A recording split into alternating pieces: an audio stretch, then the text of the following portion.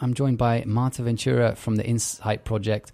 The Insight Project is an organization that works to combat human trafficking in Luxembourg through community action.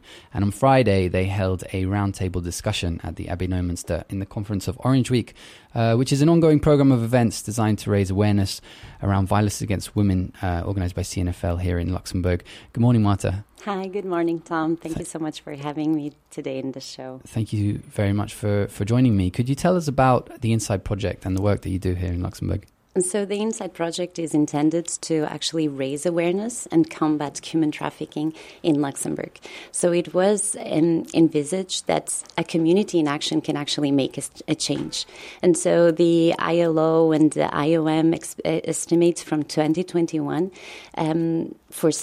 estimate that it's actually around 50 million people all around the world that have been or are in a situation of modern-day slavery, and 22 million enforced marriages. And from this 22 million, 90% are actually women and children. And so nothing better than on the International Day for Abolition of Slavery to actually have a conference on where did we come from, the abolition of slavery, the official abolition of slavery, to the facts and figures that we have currently today. And how has slavery actually affected women and children, and what has been the legacy? And so we had a really nice conversation on Friday, and I can say that it was impactful, that the feedback that we have is really good. And so I think that one of our main goals, that we actually have an active community in action, is really being accomplished. And we also had a lot of other partners that we work with on a daily basis, such as Amnesty International, Médecins du Monde, Planning Familial, Esperanza House. And so all of this network can actually make a difference in survivors' life. When you think about human trafficking, I think it's kind of easy to imagine that it's something that happens outside of the place that you live in. But of course, there are victims of human trafficking in Luxembourg. What does human trafficking look like here, and how big of a problem is that in this country? So we do have quite a few victims of human trafficking in forced labor, and that is one of the main victims that we find in Luxembourg. But we also have sexual forced victims as well. And one of the things that always keeps in my mind is that we always think, oh no, but these are just a vulnerable group. These are really foreigners that are going to come and they are going to be exploited. And this actually is happening quite a lot. But another thing is the grooming and the lover boy system. And this can happen to an educated woman such as myself that goes to the supermarket. And this was one of the cases that we had. A woman went to the supermarket. She was groomed by a very handsome guy that was part of a network for sexual forced exploitation. And so what they did was their sexual encounter was actually streamed online through CCTV cameras. And so her encounter, her privacy was being broadcast to all over the world for a higher profit of who was actually not really threatening her, but deceiving her. And so human trafficking can happen through also deception, through not only through the threats that we somehow have with Nigerian women that come here, with Portuguese men that come here to work in construction, but also with women like myself that are groomed into a position such as that. And then the shame and the threats that they might receive would prevent them from actually presenting a complaint with the police and taking the case to court. And how does the Insight Project help those victims in Luxembourg? What kind of shape does your work take? So first of all, we try to explain their rights. And their rights is that they actually can go, they present the charges, and they will be protected by the judiciary police.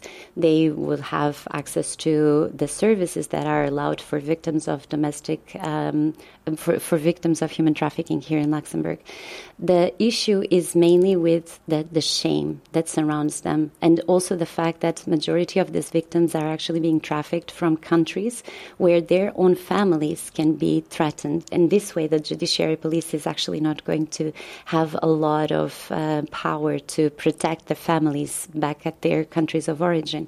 And so this is where we actually give the voice back to the victims, give them the empowerment that was stolen from them.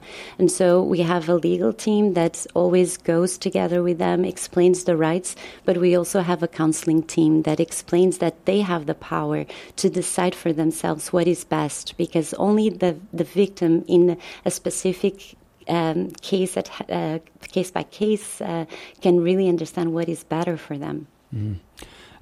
You mentioned that the conference that you held recently at the Abo Neumünster was a success, and you discussed the legacy of slavery and how it takes forms in the modern day.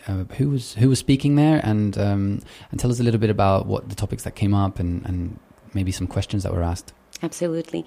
So one of the main points of our conference was actually a reading by Dr. Chika Onigwe, and she's an awards prize and a best seller, and she was reading from her novel, which was based on her research on the red light district in Antwerp, which is just across the border from Luxembourg, and so. She actually was reading from Black Sister Street, and the fact is that this book tells us the story of 4 women from Nigeria who are lured and deceived into coming to Luxembourg. And so we talked about how can we actually demystify the European myth together with these women.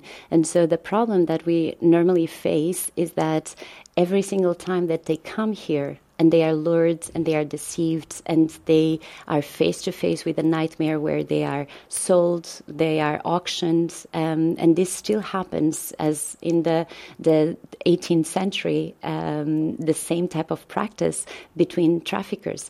Victims are still branded, not with a hot iron, but with the tattoos now, but it still happens. And so we were talking about all of this and also how to identify victims of human trafficking nowadays. And so this is a main problem when we are on our day-to-day basis and we can actually go to a restaurant and see if the waiter is really fatigued and tired. Is he having enough rest? Because a lot of our victims from human trafficking, they work 21 hours per day.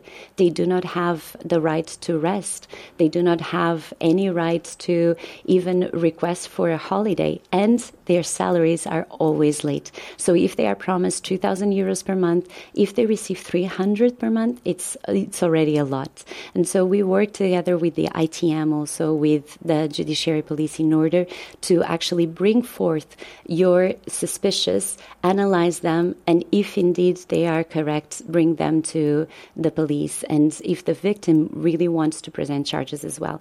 So it's always providing the power again to the victim. Mm. The problem that we also discussed is that majority of these investigations, until they actually go to court, they might take 3 to 4 years. So for a victim here in Luxembourg to have their lives on this limbo for such a long time is really difficult. And then the Council of Europe report, the TIP report from the Department of State, they always mention the same thing. Luxembourg is a very is a known country for the impunity that traffickers will then have at court. So if a victim is going through all of this problem, is going to actually step up with a lot of courage to present charges against her abuser, against her trafficker, to then see that her trafficker just has a suspended sentence of 18 months that doesn't even go to jail, that doesn't sound like justice for them. And this is why so many people that came after to talk to us, they say, well, I don't see the point of bringing charges because the process will not bring any justice. I will not see my perpetrators being sentenced and severely sentenced for the terrible crime that they have done with me. And so this is one of the discussions that we also had that came forth in the conference, and it really raised awareness for a lot of our participants that were not aware of the dimension dimension of this crime here in Luxembourg, and how traffickers still benefit a lot from the fact that you have a really high profit and really low risk. And one of the things that we also discussed was with a main holding company that holds Pornhub, and this holding company is MindGeek, which is established in Boulevard Royal, just here in the city center of Luxembourg.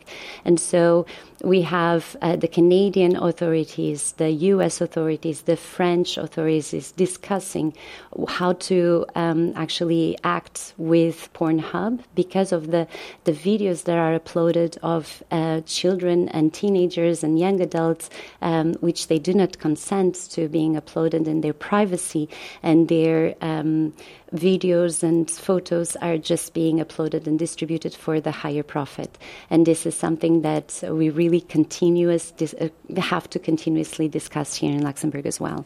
What can Luxembourg do? Because the holding company and the profits from this platform are actually arriving to Luxembourg. So you would say that the answer is to increase the risk for traffickers so that they get more severe punishments for their actions when they're charged with their crimes. Exactly. That is one of the things that we do need. Effective prosecution and effective sentencing can have a deterrent effect on human trafficking. And so this is what we want to see. We want to see the law being applied. And so the minimum penalty for this type of crimes is 5 years, very, very far away from the suspended sentences that are being given today by the courts in Luxembourg. I just want to take you back to the situation that you mentioned before about maybe you see a restaurant worker that is overtired, and if you have a suspicion that you come across somebody that you think might be a victim, what is the course of action to take first? So we do tell you not to really tip the trafficker. So do not go back to the waiter and say, well, I can rescue you now and we can get out, both of us, by the front door, because normally this doesn't happen. So we would say, call us. Our phone number is 621-637-637, or just go to the nearest police station and just report what you just saw. So do not act by yourself. If you are with a group of friends, just try to get more information. So how long have you been here? And how did you come? How did you arrive? And majority of them are actually undocumented individuals here in Luxembourg. So the answers that you may have are maybe concealing the truth about their forced exploitation, because they are also afraid that they are going to be deported. And so this is where we have to be able to obtain the information, but without also scaring the victim, so that the victim will just hide what is happening to them, because this is the threat that the traffickers say. If you are actually going to say anything to anyone, we are just going to deport you and you are going to lose everything that you have ever worked for. And so a lot of them have this debt bondage. A lot of them have this economic vulnerable position that would not allow them to have a different choice. And this is where, if we are talking about the choice of leaving and abandoning the situation where they are being trafficked or they are being exploited, when you do not have a choice, because economically you actually depend on the little that the traffickers are giving to you and your family. And what about the situation of somebody that comes out of a situation where they're being trafficked? Are there resources? Because I'm sure it must be a difficult process to kind of get into normal life after that, after an experience like that. Are there Yes. kind of resources available for So those you people? do have two different types of victims with different types of trauma also. And the services that the Luxembourg authorities provide to these victims is 5-star. Really, I worked in India and Uganda and Ghana, and I have never seen the type of services that we can actually have available for victims of human trafficking. But it all starts with presenting charges. So here we have a very big underlying requirement, which is the victim needs to step out and present charges in order to obtain all of these services, accommodation, protection, enrollment with a dam, so that they can actually go further with their lives and move on.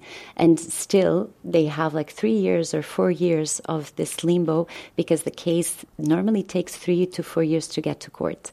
But if you do not want to present charges because your family is being threatened back home, and this has happened quite a lot, especially with the Romanian and the Nigerian community, if you do not want to present charges because you are very much ashamed of what happened to you, and this happens a lot in the cases of the lover boy, the grooming, and especially with teenagers and women that do not want to tell their story because they are ashamed, then they have no protection. Then they do not have access to this kind of services that the government allows them to have if they present charges. And so this is where we are also stepping in, and we can talk to the victims. We can have counselors and a team of psychologists. We have an expert in trauma that is currently working with us. And so this allows the victim to actually talk to us and provide that type of service that will allow them to have some kind of closure if they are in the situation of already having been removed from the trafficking situation. If they are still not removed, we have to pay attention not to put them against a wall so their trafficker is going to take consequences against them, because again, their safety and their dignity is our main priority. And so we always step in, or always our actions are always thinking about the victim itself. What is better for the victim? How can we actually approach the situation in a way that will improve her situation and not actually put her in a down situation? We're coming up to the news, so I'm going to have to stop the interview there. But just finally, how can people support the Insight Project? Where can they find you online? So our website is theinsightproject.org.